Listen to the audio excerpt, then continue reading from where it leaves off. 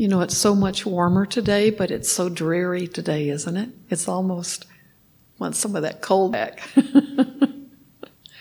So you were intrepid enough to come out. What I wanted to do was just let tonight be questions and answers or conversation. All of you were brave enough to come out in this foggy, dreary weather. So there's a reason. Anybody have a question they're thinking of right away? Something I've been working on in my practice is letting go of resentment. And while sometimes I feel like I break through resentment on a surface level, there's still like a deeper unconscious resentment that's still there. So do you have any advice for that kind of practice? Yeah, I'm familiar with that kind of practice. I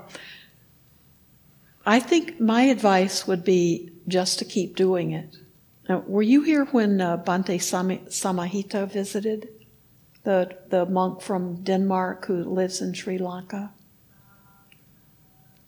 It was that may have been on a Saturday when he talked. He talked about meditating with the 4 Brahma Viharas, which are the 4 sublime states. And it's especially good meditation for anger and resentment and other emotions that become negative for us, that are too extreme. And he talked about meditating with those are the qualities of loving kindness and compassion and appreciative joy, joy for others as well as yourself, and equanimity. That's the balance that we want to always try to come back to. And he talked about those specifically. I really was happy to get to hear him because I'd been wondering how to meditate with those because I knew that was a good practice for resentment and anger and just negative areas. And so he used the model that we have for loving kindness practice. And he focused on how to do that. And then we also then would generate those same feelings with the quality of compassion. We would generate in the same process, not the same feelings. So we first generate you know how we do loving kindness. So with compassion, we would generate compassion, being with ourselves first, and open our hearts and really take in that quality. And then we would begin sending it out the same way we radiate out loving kindness. We would radiate out compassion and go further and further. And then he really emphasized that we radiate out, the Buddha called it unbounded, but for each of those qualities, we allow it to radiate out to infinity. We don't see any end to it. It just continues to go and go and go. And then we do that with joy, and that's the appreciative joy means having the joy for someone else, whether, if someone else gets the job you want, can you feel joy for them as well? And, he focused on that it's not just feeling joy for others, but we have to develop that quality in ourselves. And then we radiate out that joy for others with that same unbounded quality. And then with equanimity, we go in and feel it for ourselves and feel, that it's a quality we want, that a quality of balance is something that it's possible for us to achieve. And then we send it out. And that's what he suggests is and what I've read and reading the Visuddhimagga and other teachers, that's a really wonderful practice for dealing with those kind of feelings. And you'll get, if you keep with it, if you keep doing it and make it your regular practice, then you can gradually, you're just rooting out, you're pulling out those good feelings, those good qualities, are just pushing the bad ones out. And you just become so aware. Any of those four qualities can help eradicate those negative qualities. We just have to do it with a real commitment and do it. I think for me it needs to be my regular practice. So other people have other ideas how you've worked with resentment? Mm-hmm. Something that I think helps me is when I feel that resentment, it's often directed at a specific other person's actions. Mm-hmm.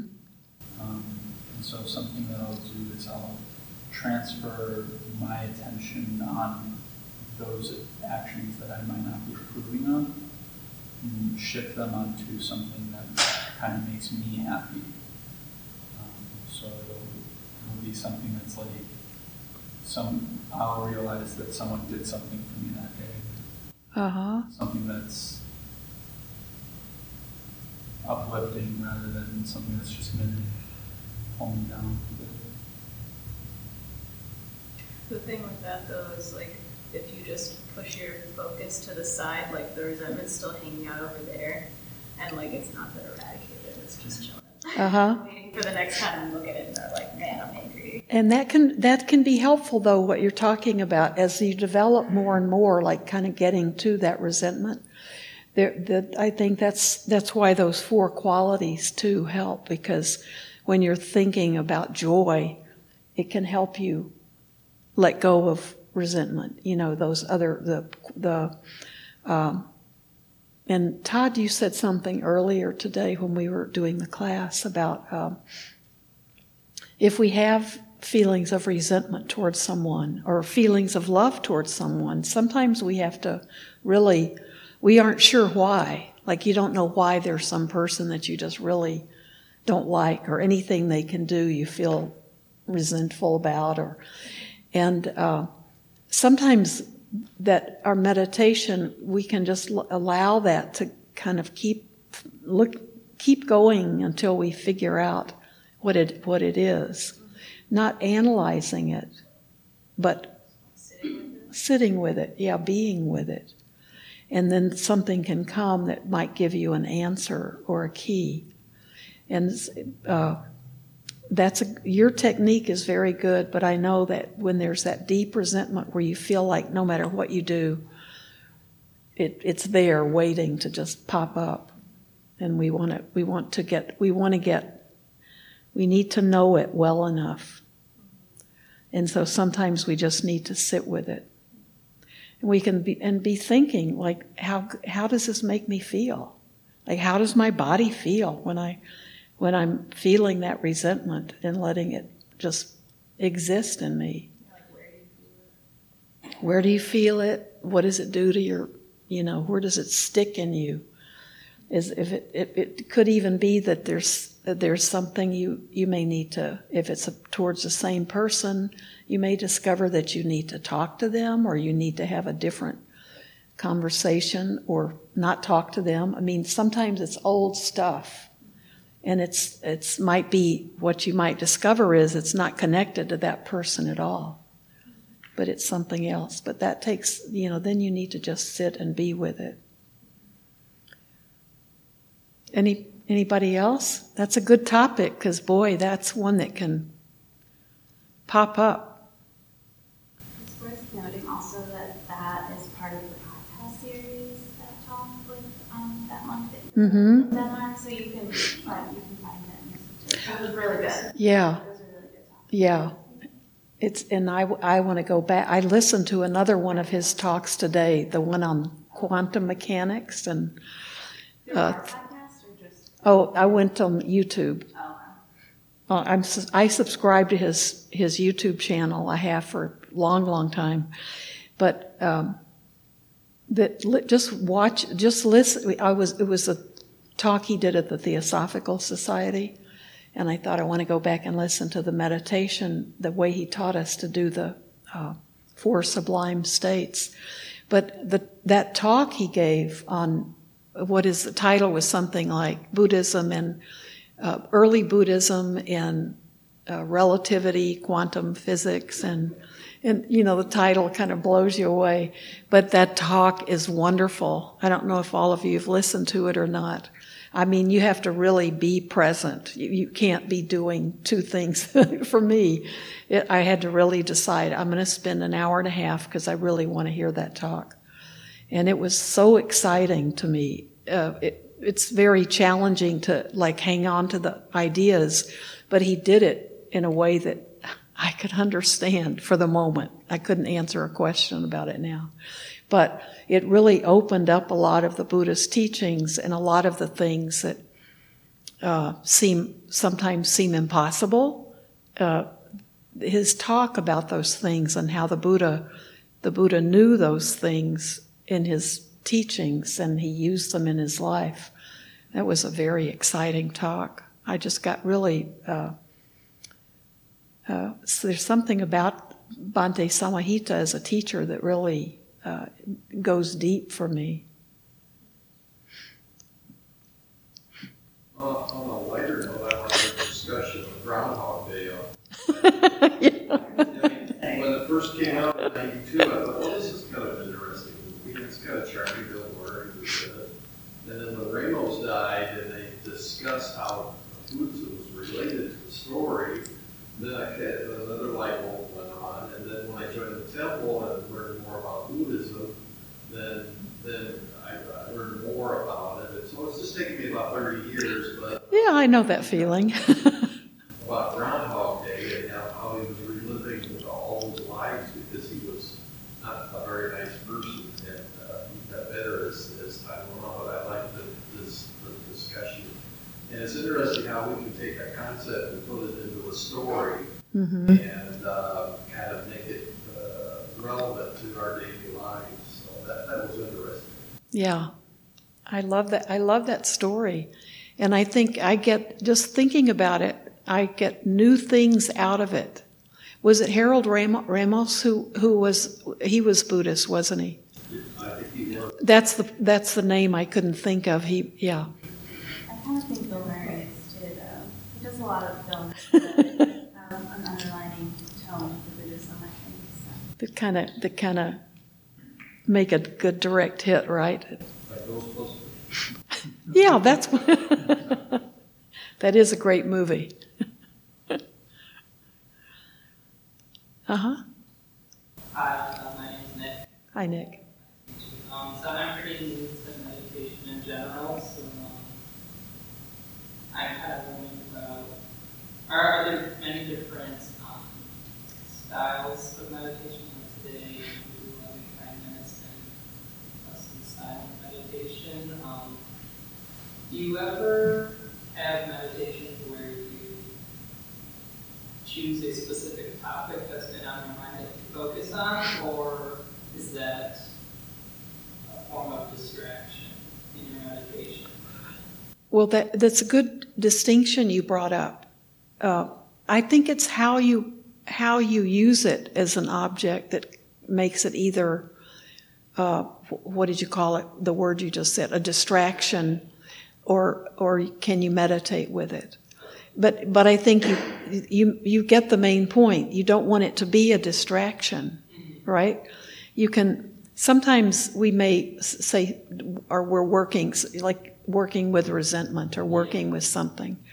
But when we're sitting, I think usually we can use something like the 4 sublime states, because we can just get that quality of those more positive, skillful states, and just think of just getting them for yourself and then just radiating them out. But you don't want to sit and start thinking about. We want to go beneath that thinking part of our mind. So if there's a way you can do that with a particular topic or a particular issue without just ruminating on it. Yeah. Does that make sense? Yeah. In your experience, would you say you ever come to focusing on it just after. Yeah. Yeah, if you listen to Bhante Samahita's talk about relativity and about waves, particle waves, and I can remember his PowerPoint, but he talks about when we meditate, we can, sometimes what happens is, we just keep coming back to our breath, we keep working with our mind, and just something that we need will just like drop in, and we can feel, okay, that's what I needed to get. That's what I needed to, not because we're thinking about it, but because we're letting it just be there. We're not getting our thoughts just get us back into more problems. Does that make sense? So if you listen to his talk on YouTube or podcast, you need to see it on YouTube because he's got visuals for it. But I think it would even help with what you're talking about. Yeah. Is that Blue Lotus? It's under, his name is Samahita. Okay. Samahita. And it's his YouTube, and it's on quantum physics. But he did it. It was a talk he did at the Theosophical Society. It'd be in their archives too. Did you want to say something, Bhante Asaji, about thinking? Are you thinking when you meditate? Or are you trying to let your thoughts go? You could do a talk on that for us sometime, okay? But I'm catching you like it's not fair to do that. That's I'm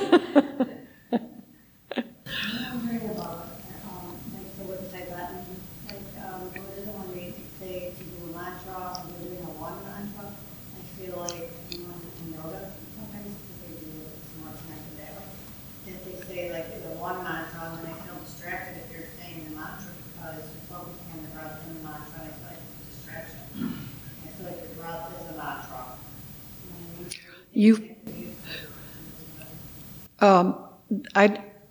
I don't know that much about using mantras, but when we say well, happy, peaceful, that could be a mantra. We don't use a lot of mantras in our practices. It's not that there's anything wrong with that, but we're usually just working with our breath. Were you saying what were you saying about your practice? Does the mantra, is it confusing?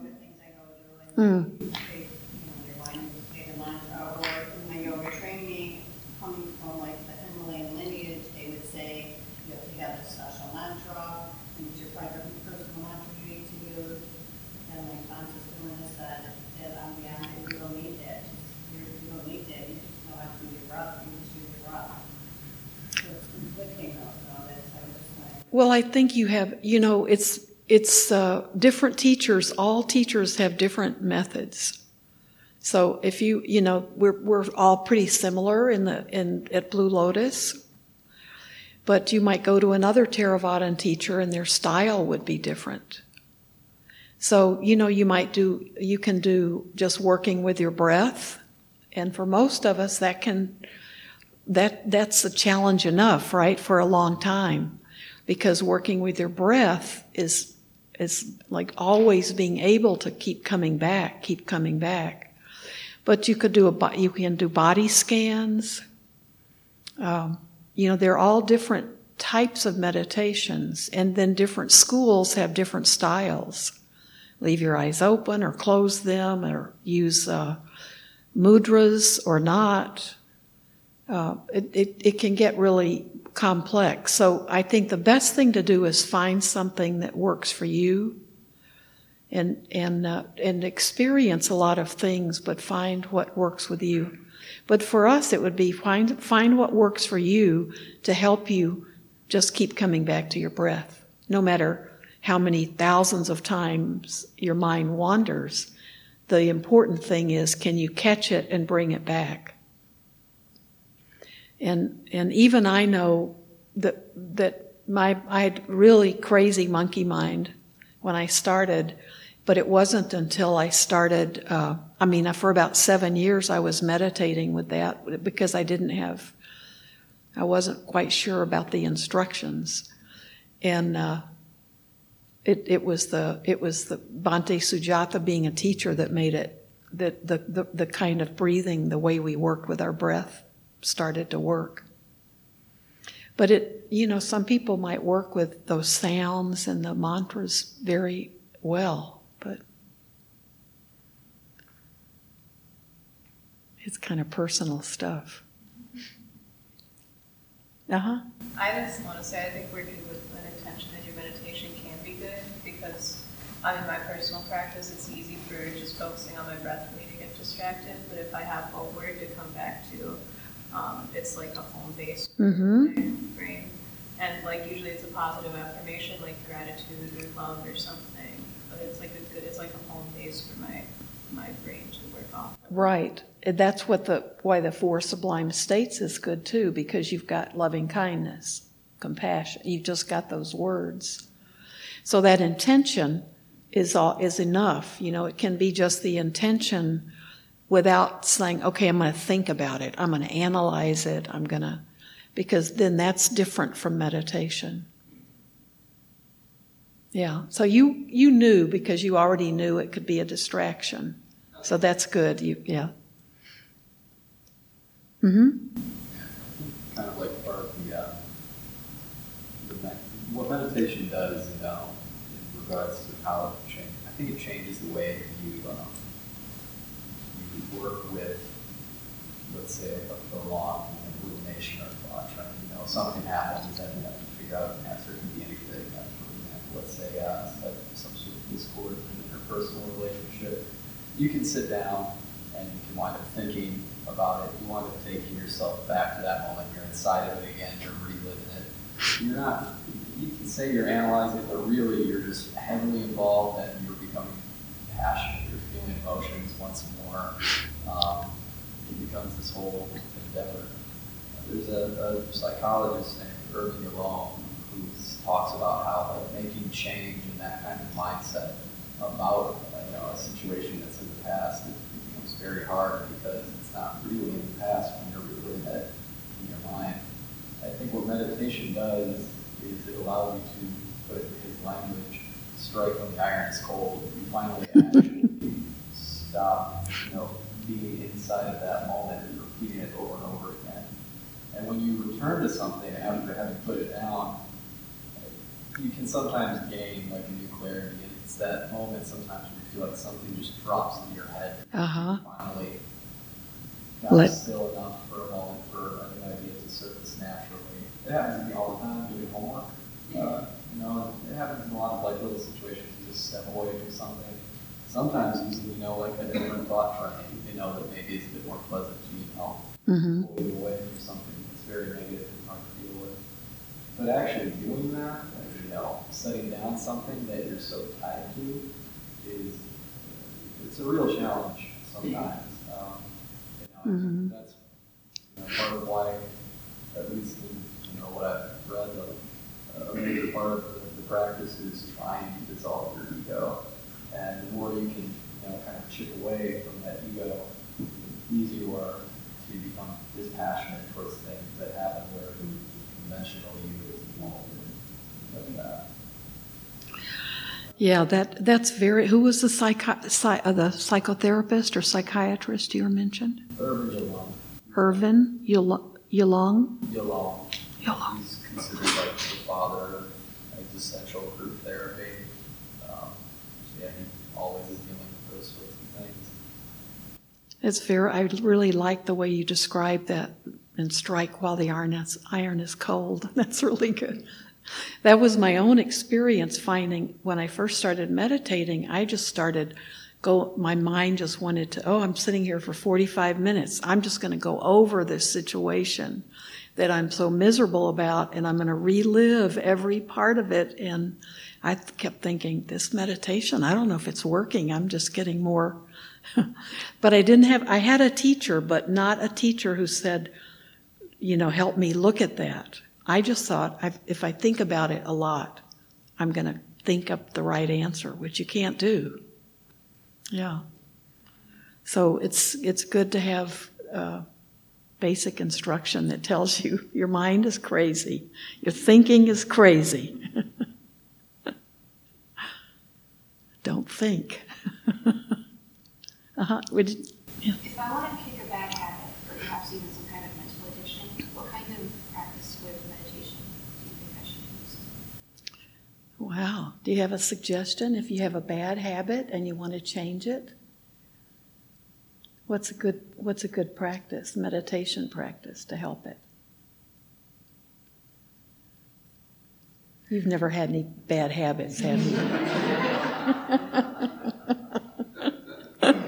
Visualize yourself when you're doing deep well happy peaceful. You need to have it the opposite way. You visualize yourself doing it well happy and peaceful, the opposite. When we say that about ourselves, just keep being happy and doing the opposite, and visualize yourself every time you say that. That's good. That's good. That's what I was thinking. I think loving kindness is a great way. And the way you're talking about it, you're envisioning yourself. And usually our bad habits are not things that we think are showing love towards ourselves. You know, our bad habits are the reason we want to change them is because they're damaging us. You know, they're say smoking is a great example. Besides using patches and things like that, probably practicing loving kindness and envisioning yourself living a life without that habit, that monkey on your back. A lot of monkeys, monkey mind, monkey. That's good, Sherry, thanks. I think that's a good one. Anybody else have an idea? Mm-hmm. Yeah, I stumbled across a phrase that kind of helped me, and it still helps me when I phrase it this way. At one point, I just said to myself, I'm being bullied by my base desires, which, allowed me to finally kind of like external, like sort of, think about like those desires as not aspects of myself, it's simply something that's happened. Mine was like, I gotta eat chicken nuggets right now. It's expensive for you. At some point, I had to, say to myself that desire is there and it's pushing me around and it's trying to get me to do something that is ultimately not good for me. Mm-hmm. And when I began to externalize, I guess that no longer became a part of me, but something that was just happening that I didn't have to follow. That's it good. was easier to break, sort of The bond. Chicken nugget, Yeah. Well, and the Buddha talks about guarding our sense stores. Yeah. That's a very important part of Buddha's practice. So it's nothing wrong with our senses, but when they're in charge and they're taking us where we don't want to go, that's when we need to think, if I'm guarding myself a little bit, like every time you smell good food, if you had to run by chicken nuggets, right? You have to, those guards are to protect us. And it's good to remember that. It's not like we're putting a restraint on ourselves that's going to be bad or painful or negative. We're really trying to do what's best for us. And we have to pay attention. Like, what are the things? Is it a smell of some food, or is it, if you have one cigarette, you can't stop because you've had all those senses sort of put into play. And look at that and think, where can you begin to guard those doors to protect you, to be good to you? Yeah. And it's all, is it going to be kind to you? I always like to think too, like renunciation, when we talk about renunciation, that's a good thing. It's always important to remember that we're not giving up things. We don't say renunciation is good because you're just giving up everything you love, and that's going to just show you how tough you are, or how without any needs you can be. It's really, renunciation is just letting go of the things that don't make us be filled with loving kindness for ourselves. Like, renunciation is letting go of the things that are harming us, because we're learning to love ourselves. And that's the whole process. And so we can begin to let things go naturally because we're trying to do things that are better and, just more lovable towards ourselves, and think of it that way. Mm-hmm. I got a good tip from a sermon at the Unitarian Church out by us. They were talking about breaking bad habits, actually, and they were saying how you really want to pick up a new habit, something that's good for you. So otherwise, like with smoking, like that 10 minutes where you decide I'm not going to go out for a cigarette, like then you're just sitting there thinking about how much you want a cigarette. What? Yeah. What? Yeah. And like you have to pick up something else to do, like read a book or like meditate or go exercise or do something to take your mind off of it. And, like, create a new habit to replace that time.